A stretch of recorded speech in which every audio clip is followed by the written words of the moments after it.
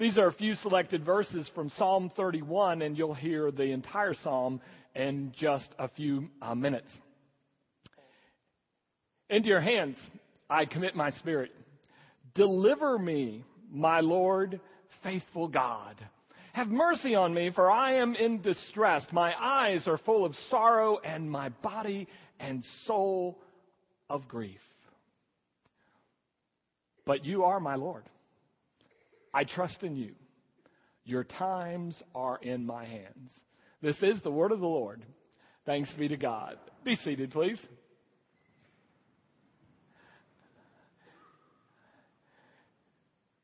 In Catholic churches and many Protestant churches all over the world this week, they'll be reflecting on what is known as the 7 last words of Christ.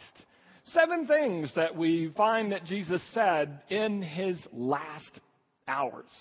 And they're pretty amazing when you stop and think about them. Like, think about this one. He says after they have beaten him within inches of his life, and they have nailed him to a tree, the pain excruciating. He's been deserted by those who loved him, betrayed by one of his disciples, and yet Jesus says this, Father, forgive them. They don't know what they're doing. That's amazing. In my best moments, I probably would have said something like, where'd everybody go? And in my worst moments, I might have yelled out at them, you've got 72 hours and I'm coming back for you. And then this, there are criminals on either side of him who are being crucified, and one is reviling him. And then the other one finally says to him, remember me when you come into your kingdom. In my better moments, I probably would have said, well, it's about time you found out who I was. And in my worst moments, I might have answered his request with a, I don't think so. And then there's this, Father, into your hands I commit my spirit. I think I could have done that one. When it's at the end and you've exhausted all of your resources and you have no hope, you have no energy, it's out of your control. Maybe at that point you say, all right, God, kick in. It's up to you. I could have done that, I think. You know how they say there are no atheists in foxholes. I suspect there are no atheists at executions either. And yet, when you look at Jesus' life, you see somebody who wasn't just this way at his death, but I think all throughout his life, he lived a life of amazing trust and confidence in God the Father. Dallas Willard once said that Jesus acted as if the universe was a perfectly safe place in which to live. That no matter what would happen, it would be okay.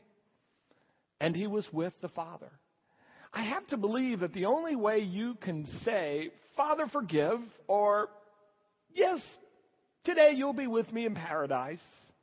I think the only way you can say those kinds of things are not because you became magnanimous on your deathbed, but because that's the way you lived your entire life. A life of trust. And I thought, I'd like to have that kind of trust, that kind of assurance. I'd like to know that on good days and bad days, days of illness and days of health, days when my brackets look good and days when they're busted, I'd like to be that confident. I'd like to have that trust.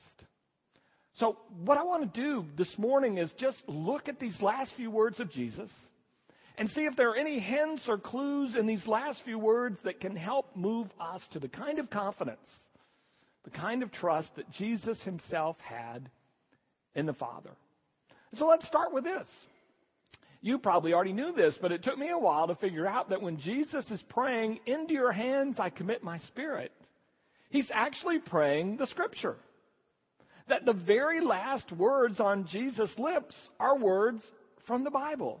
He is so engrossed in Scripture that it fills his life and flows through him even to his death. My God, why have you forsaken me? You probably know that's Psalm 22. It's a different psalm. Into your hands I commit my spirit is what we saw this morning is Psalm 31. His life was so full of Scripture that I think it led to a life of trust. Yeah, I'd like to be that way. I remember in 2007, It was my second trip to the Western Wall in Jerusalem, and you probably have seen pictures, or maybe you've been there. People come up to the wall, and they may put a prayer in its rocks, but they'll touch it, and they'll begin to rock back and forth, the Orthodox Jews, and they'll pray. Well, I was in line, and I was up soon, so I was a little nervous, so I said to our leader, now, what are they saying when they get up there? And he said, well, they're praying Scripture back to God. Okay, I said, okay. So it's my turn. I put my hands on the wall, and I go completely blank. And I said, now I lay me down to sleep. That was all I could come up with. That was it. The best I could do. Well, Jesus is so infused with Scripture that he's able to give it back to God at every point of his life. And I tend to think that increased his trust. That didn't decrease his trust. But you probably know this, that a number of very devoted Jews, certainly most all rabbis, people like Jesus would have had what we call the Old Testament memorized. And so when they would quote a verse, they weren't just referring to that verse, they were referring to a larger context. And so people who knew it well could actually fill in the blanks and kind of fill in the setting. When you said a verse, it actually referred to the whole thing. Or even part of a verse would refer to the whole verse. Later they would call this technique remez, but it wasn't called that in Jesus' day. In other words, I'll give you a few words and you know it so well you'll fill in the rest. So for example, yesterday a friend of mine who's also a member of our church texted me a picture. It was her twins dressed all in Duke University garb for the basketball game. And so I texted her a response, and I just said this: train up a child in the way they should go. Yeah, you know that one. Proverbs 22:6, and you finish it, and when they're old, they will not depart from it. And so when Jesus is quoting from Psalm 31, he's actually taking the entire psalm into context. And this psalm is ascribed to King David. And apparently he's surrounded. Apparently he is just about beaten. He's wept. He doesn't know if he's going to live or die. The cords of death are around him. And in this moment of great stress is when he utters this psalm. So Jesus is not only, I think, saying, I trust you, God.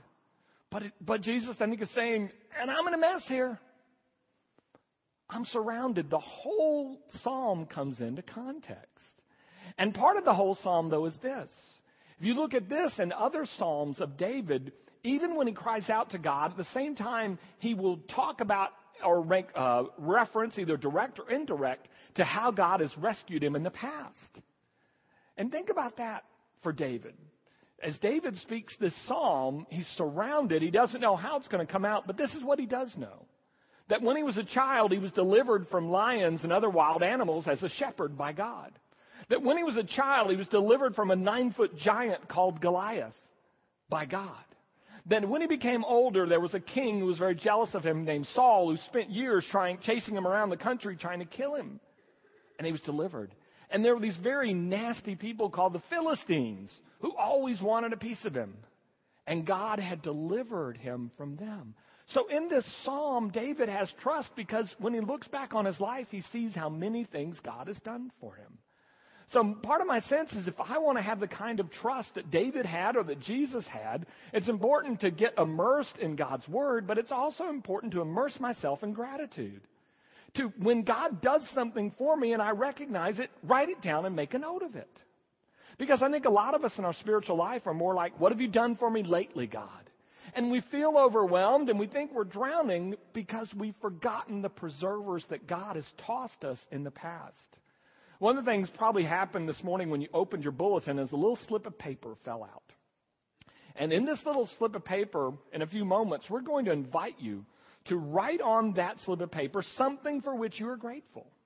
And then at the close of the service, as you exit in silence this morning, you're invited to place those offerings of gratitude in the basket. And those of you who brought estimate of giving cards, that's also an act of gratitude. They can go in there as well. But it's your way of saying, my experience, God, is you've delivered me in the past. And in this moment, which is uncertain, I want to remember and celebrate what you've done for me. But that doesn't make everything all right. David is still stressed. David still cries out to God because in the short run, He's not really sure how this is going to turn out.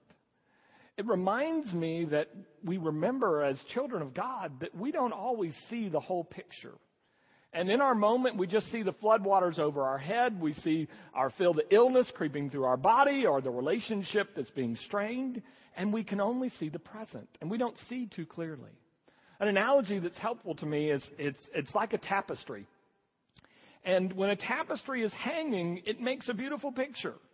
And you can see the picture. But if you got on the underside or the backside of that tapestry, you wouldn't make out the picture at all. It looks almost random. And most of us live our lives on the underside of that tapestry.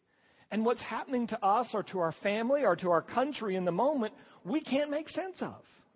In the short run, we just don't see the picture.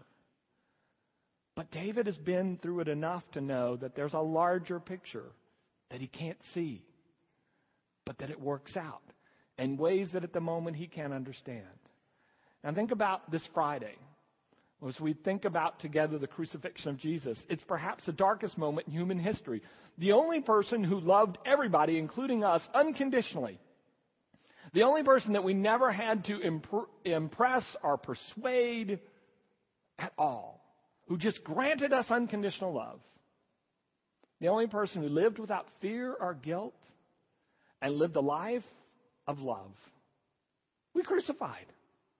And it looked like sin had won, that death had won, that despair had won, that darkness had won. It was the worst moment in human history. Except it wasn't. And now, years later, we look back on that day and we call it Good Friday. As we get on top and we see the tapestry for what it is. It's different. Our lives of trust can be built by immersing ourselves in God's story and our story through the Scripture. It can be built by having gratitude. It can be built by remembering that this moment, as difficult as it is not the whole picture. But there's one other thing that you need to know. And that is Psalm 35, just like Psalm 22, my God, why are you forsaking me? Both of these psalms are psalms of lament, which means that the person writing the psalm is pretty upset at the moment. They wonder where God has gone. They wonder why God has not bailed them out. They are calling for God to get off the bench and get into the game. God, I thought you loved me. God, these people are wicked. I'm innocent. God, what's the deal here? And they cry out to God. They cry out to God. And in that sharing of God, their pain and their frustration and their lack of understanding, their trust actually grows. One of the things the Psalms teach us and that Jesus knew himself and practiced on the cross, it's that it's okay to bring your anger to God. It's okay to say, God, why? When? When will this be fixed? And to shake your fist. You are not going to be struck by lightning, I assure you. How do I know? Because I'm still standing here. To shake your fist at God. We said it in the Shema, love the Lord your God with all your heart. That's all the joyful, happy stuff that you wore a tie for today. And it's also the ugly stuff. The stuff that you've thought and the stuff that you've just wondered about. When will this be fixed? And all of that comes to the cross when you see Jesus. He's not afraid to let God know his doubt and his pain. Because the fact of the matter is, if you didn't believe or that God cared about you, if you didn't believe that God loved you, you wouldn't bother to yell at God. What difference would it make if God didn't care? You'd be wasting your breath. But because he knows God, because he knows the Father loves him intimately, he can bring the Father his anger and his pain. Daryl Smith's our worship leader in New Heights, and I thought he made a great observation, and he actually did it with alliteration. He said, when you look at the Psalms of lament, basically when they cry out in pain, the psalmist is saying,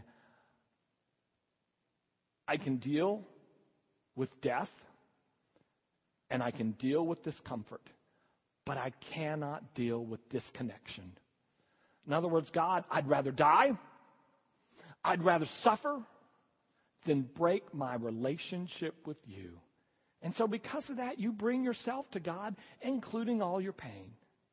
One of my favorite examples of this comes from the story of Job. Do you remember Job? Job had everything. I mean, everything. And then, even though he was innocent, everything was taken away. And Job had these 3 friends who had PhDs in systematic theology. And they came to Job and they said, let me tell you why this is happening. If you will just admit your sin, if you will just do this, if you will make this correction, then God will bless you. But because you are this way, God is cursing you. And Job says, that ain't right. That's not right. And Job says to God, I didn't deserve this. Why is this happening? And in the end of the story, God doesn't vindicate the 3 friends. God vindicates Job, the one who cried and complained. And I love what someone said about it. He said, Job's 3 friends are like folks that are a married couple where they are married in name only. They sleep in separate rooms. They take separate vacations, but they're still married. But, he said, Job and God are like the married couple in the kitchen throwing dishes at each other. He said they may be throwing dishes, but they're staying in there together in the relationship. Friends, if it's not too offensive, I would tell you Jesus is chunking a few dishes on the cross. Because he knows that's okay. Because he's going to keep the relationship alive no matter what. They can kill me. They can torture me. But I will not let them take away my relationship with you. And with that, he develops the deepest trust of all. I want to be like Jesus. I want to be like Jesus when I die. But I'm only going to get there if I bring all of my life to God, the good and the bad, the beautiful and the ugly, while I am still alive.